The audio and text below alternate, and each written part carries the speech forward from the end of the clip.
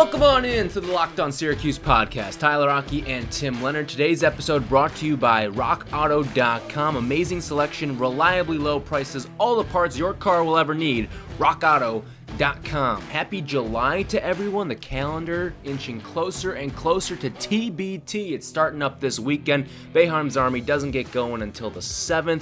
But as we do continue to move closer and closer, we're going to talk to Demetrius Nichols today to get you everything you need to know about TBT. And then tomorrow on the show, we're going to dive into a lot more of his Syracuse career and even that brief stint that he spent in the NBA, as well as some of the overseas things that he's done. And also, he's got a venture into broadcasting as well. So that's on tomorrow's show. But today, we're going to talk TBT and Boeheim's Army's chances of actually taking this $1 million prize home. And I think this is a team that has a very, very good shot of doing that. But before we get to Demetrius, be sure to check out the show on Twitter at LO_Syracuse. Again, we are the only place for you to get daily Syracuse podcasts. All right, let's talk to Demetrius Nichols.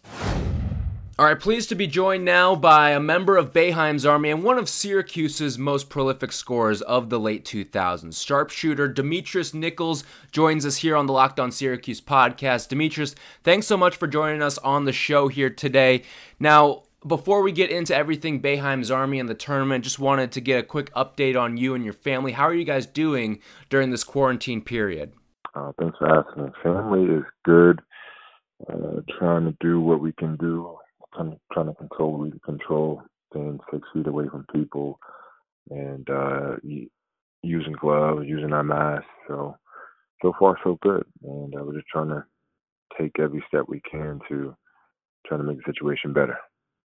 Well, we're coming up on TBT. July 7th, I know, is Boeheim's Army's first game. The tournament gets going on July 4th, but you guys got to go through a bunch of testing this year. I'm just curious, what's your travel schedule and kind of the timetable of this week, and when are you guys going to arrive in Columbus?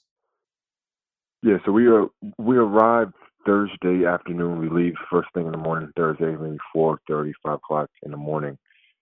We get there maybe before 1 o'clock. Then we're able to take another test. Speaking of tests, we took 2 or 3 tests. They mailed some tests to us these past couple of days. So we had to take the test, send it back through UPS. And everybody seems like they're passing with flying colors. So far, so good with that. But we do get down there on Thursday afternoon to take another test. So are they giving you guys the cheek swabs? Or are you doing the nasal stuff? What No, type of test are you guys getting? It's actually disgusting. Where we have to spit through a tube on a Zoom call in front of a representative of the TBT, and they had to see us spit through a tube. We had to reach a certain line on the tube, and we had to seal it up, put it in the bag, wipe down the bag with alcohol pads, and then mail it out the next day. So that's what we've done. I had to do it 2 times so far, and I think we're gonna have to take another test first time we get down there, and then while we're down there, we're gonna continue to take tests. TBT is doing a great job of making sure that they're crossing every T, dotting every I, making sure that they're doing everything they can possibly do to make this a safe and healthy environment. So everything is, run perfectly. So far, so good. Yeah, that's good to hear. Fingers crossed that you guys keep getting negative tests as you get there and everything. For you personally, how's the game feel? Have you had much time to work on it kind of during this sort of uncertain time? Well, no, like everybody else in this country. But I do have a gym that I go to downstairs, like a weight room. So my body is pretty much in shape. We do have outside courts outside around my neighborhood that I go to once or twice a day. So I try to stay in shape that way. And so far it's been, going well. Like I said, I run in the morning. I do weights 3 times a week, and I make sure that I shoot every day. So I'm controlling what I can control, and I'm pretty sure other guys on the Boeheim's Army are doing the same. We have a nice group chat where guys communicate, guys check in to make sure that everybody is doing what they're supposed to do, playing the pieces that they have to play of the puzzle. What, in your opinion, is going to be the toughest part about this year, given the fact that you guys haven't been together? When usually you'll have a couple practice runs in you, you'll be hitting up the Mellow Center and stuff like that. I would say playing in front of an empty gym. You know, we're going to be on ESPN Live with no fans, and I'm not sure if you two guys have played sports or not, but playing in front of fans is, you know, that's part of sports. That's part of the game. As a player, as a competitor, you know, I look forward to playing in front of the fans because, especially when you play at home, the fans could be that. They could give you that extra boost, that extra confidence. They could also boo the other team. So the fans play a good role, a great role in any type of event. So I think that's going to be the biggest challenge for me is, you know, playing in front of an empty gym. So we're going to have to find our own energy. We're going to have to keep our own energy. And we're going to have to try to find a way to win, to sustain our energy, to make sure that we have the proper, you know, energy throughout the whole game.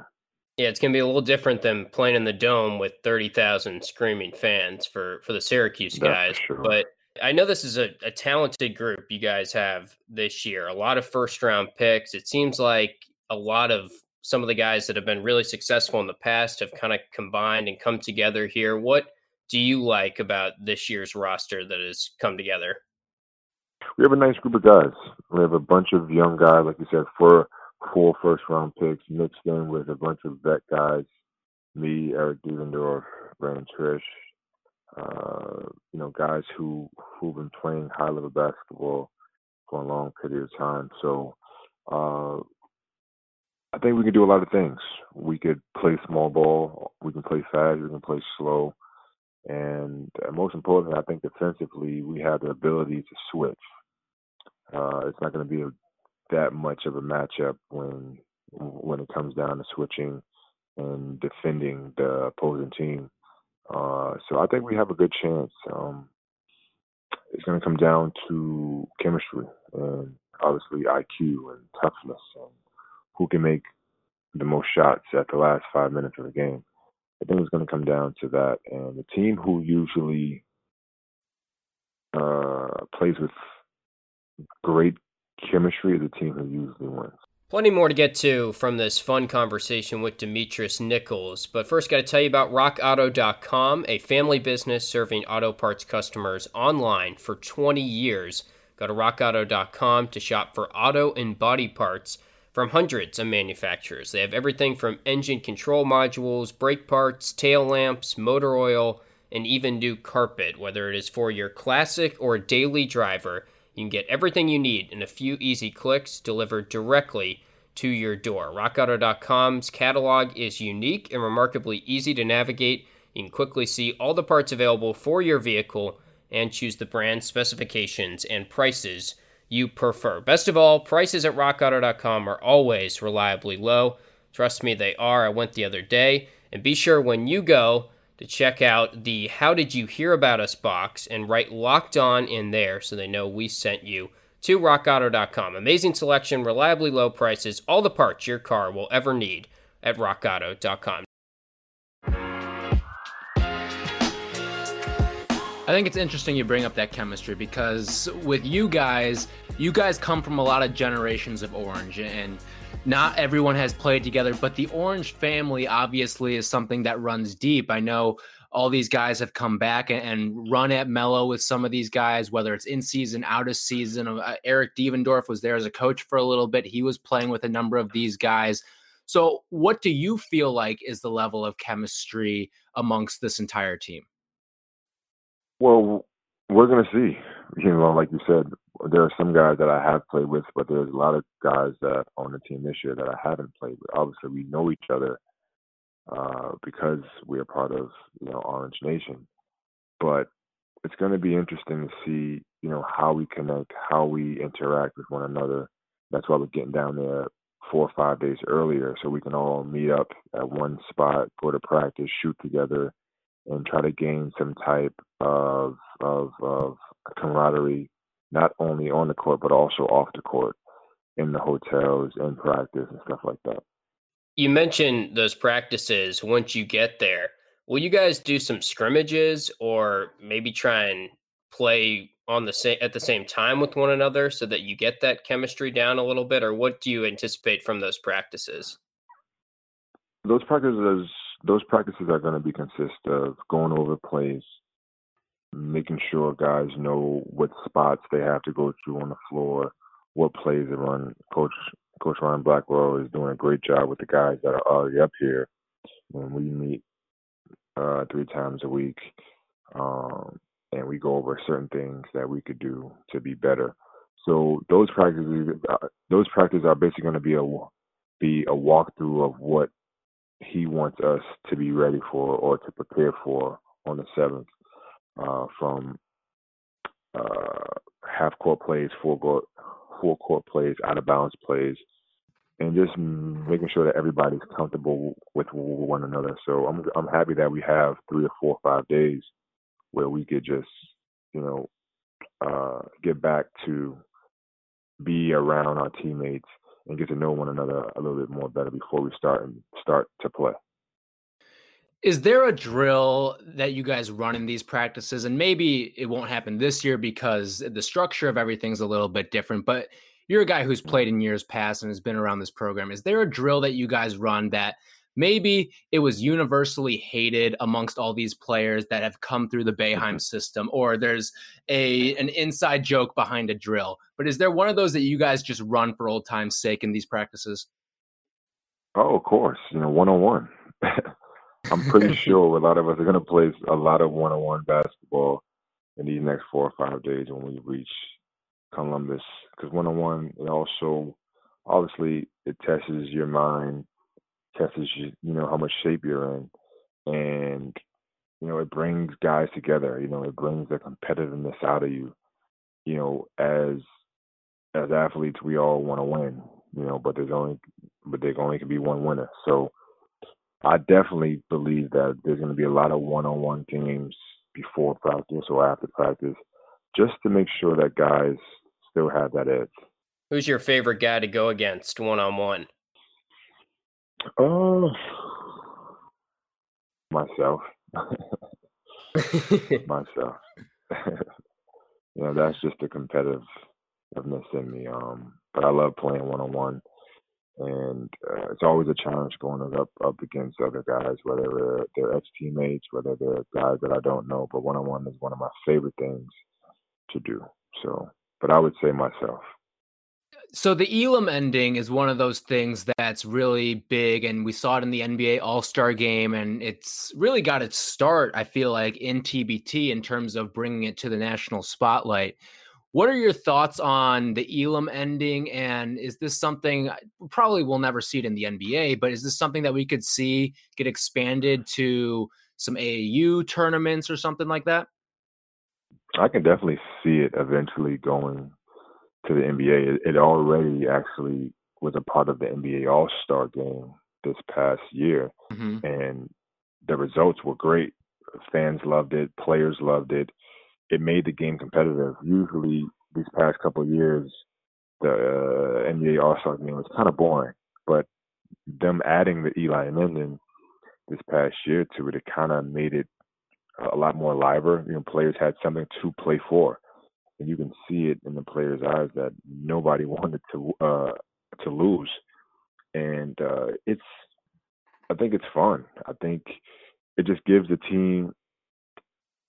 It gives the team who is losing a chance to win, but it also keeps the team who has the lead on their toes because they have to make it to a certain number to win the game. So nobody is officially out of the game, and that just makes it more competitive. So I thoroughly enjoy the Eli ending. You talked about how this is kind of a way for the Syracuse family, the Syracuse community to come together. And you've got Coach Boeheim's name around the team, Boeheim's Army.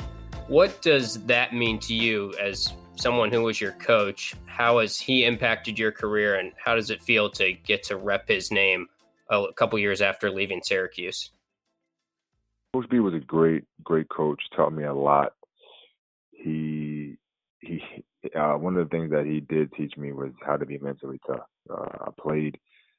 There was a time when in my first freshman year, I sat for 15 games, and surprisingly, I ended up getting my first start. And he taught me and other players that you always have to be ready, whether you play 10 minutes, 15 minutes, or the whole game. You always have to be ready. And I kind of took that mentality on a professional level because it's the same thing in Europe. I've been playing for Europe for 13 years, and it's the same mentality where you have to prepare like it's your last day, like it's your last game. And he's part of that. He's part of my philosophy on preparing and making sure that you're ready and that you're mentally tough, that you're ready to knock down that wide open shot. So he's been a great piece of my journey, and he's always has something good to teach players even after you graduate. He's always talking about basketball. He loves the game still. I'm just grateful and thankful that I was able to play for a Hall of Fame coach and go to such a great university in Syracuse. So the tournament this year, you guys are playing for $1 million, not the usual $2 million, but of course there's extenuating circumstances. So let's say you guys do win it all. What's going to happen with that money coming out of Demetrius Nichols' pocket? It's going in the bank. I'm 35 years old now, so I'm a lot wiser and smarter. It's going in the bank, and I'm trying to figure out ways I could turn that 100 into 200. That's my plan. That was a good answer. Is there like maybe one splurge purchase you make? No, not really. I'm a laid back guy. Like I said, I have a family to take care of, so I'm very, very particular on how I spend my money, and especially with this COVID thing going on, a lot of things are going to change. So why not? Why would a person take that $100,000 and spend it on something that's not really needed, or something that's less important to you and their family? But everybody's different. Not everybody has children. Not everybody has families. So my goal is to try to, like I said, turn that money into more money. You're one of the elder statesmen on this team, and I think it's interesting you bring up that approach with if you guys were to win this money. And this team does have a lot of younger guys, some guys who just graduated, some guys who, if they were still in college, they would still be playing for Syracuse right now. Mm-hmm. But let's say you guys do win. Is that something that you're going to tell a lot of these guys? Because you're a lot wiser, you're a lot older than some of these guys. You understand the importance of long-term financial security maybe a little bit better than some of these other guys. Is that going to be a message that you feel like you want to impart on them when it's all said and done? Or are you one of those people who you're not going to tell other people what to do with their own money? A little bit of both. Obviously, everybody is adults here, but if a younger player would ask me, what are the keys of success on and off the basketball court, and if the financing part will come up, I would love to share. Well, whether it's basketball, family life, husband, wife, children, just the ordinary life. Being an athlete for so long, I've traveled the world, I've seen it all, so kind of have an understanding of how things work and what are the keys to success on and off the basketball court. So I'm an open book. So if players ask, I would love to share my experiences and tell my story. Because if I could help out one guy out of 10, then I've done a service. So I'm always willing to help out, and that's what Syracuse is about, and that's what giving back is about. It's not just about keeping everything in.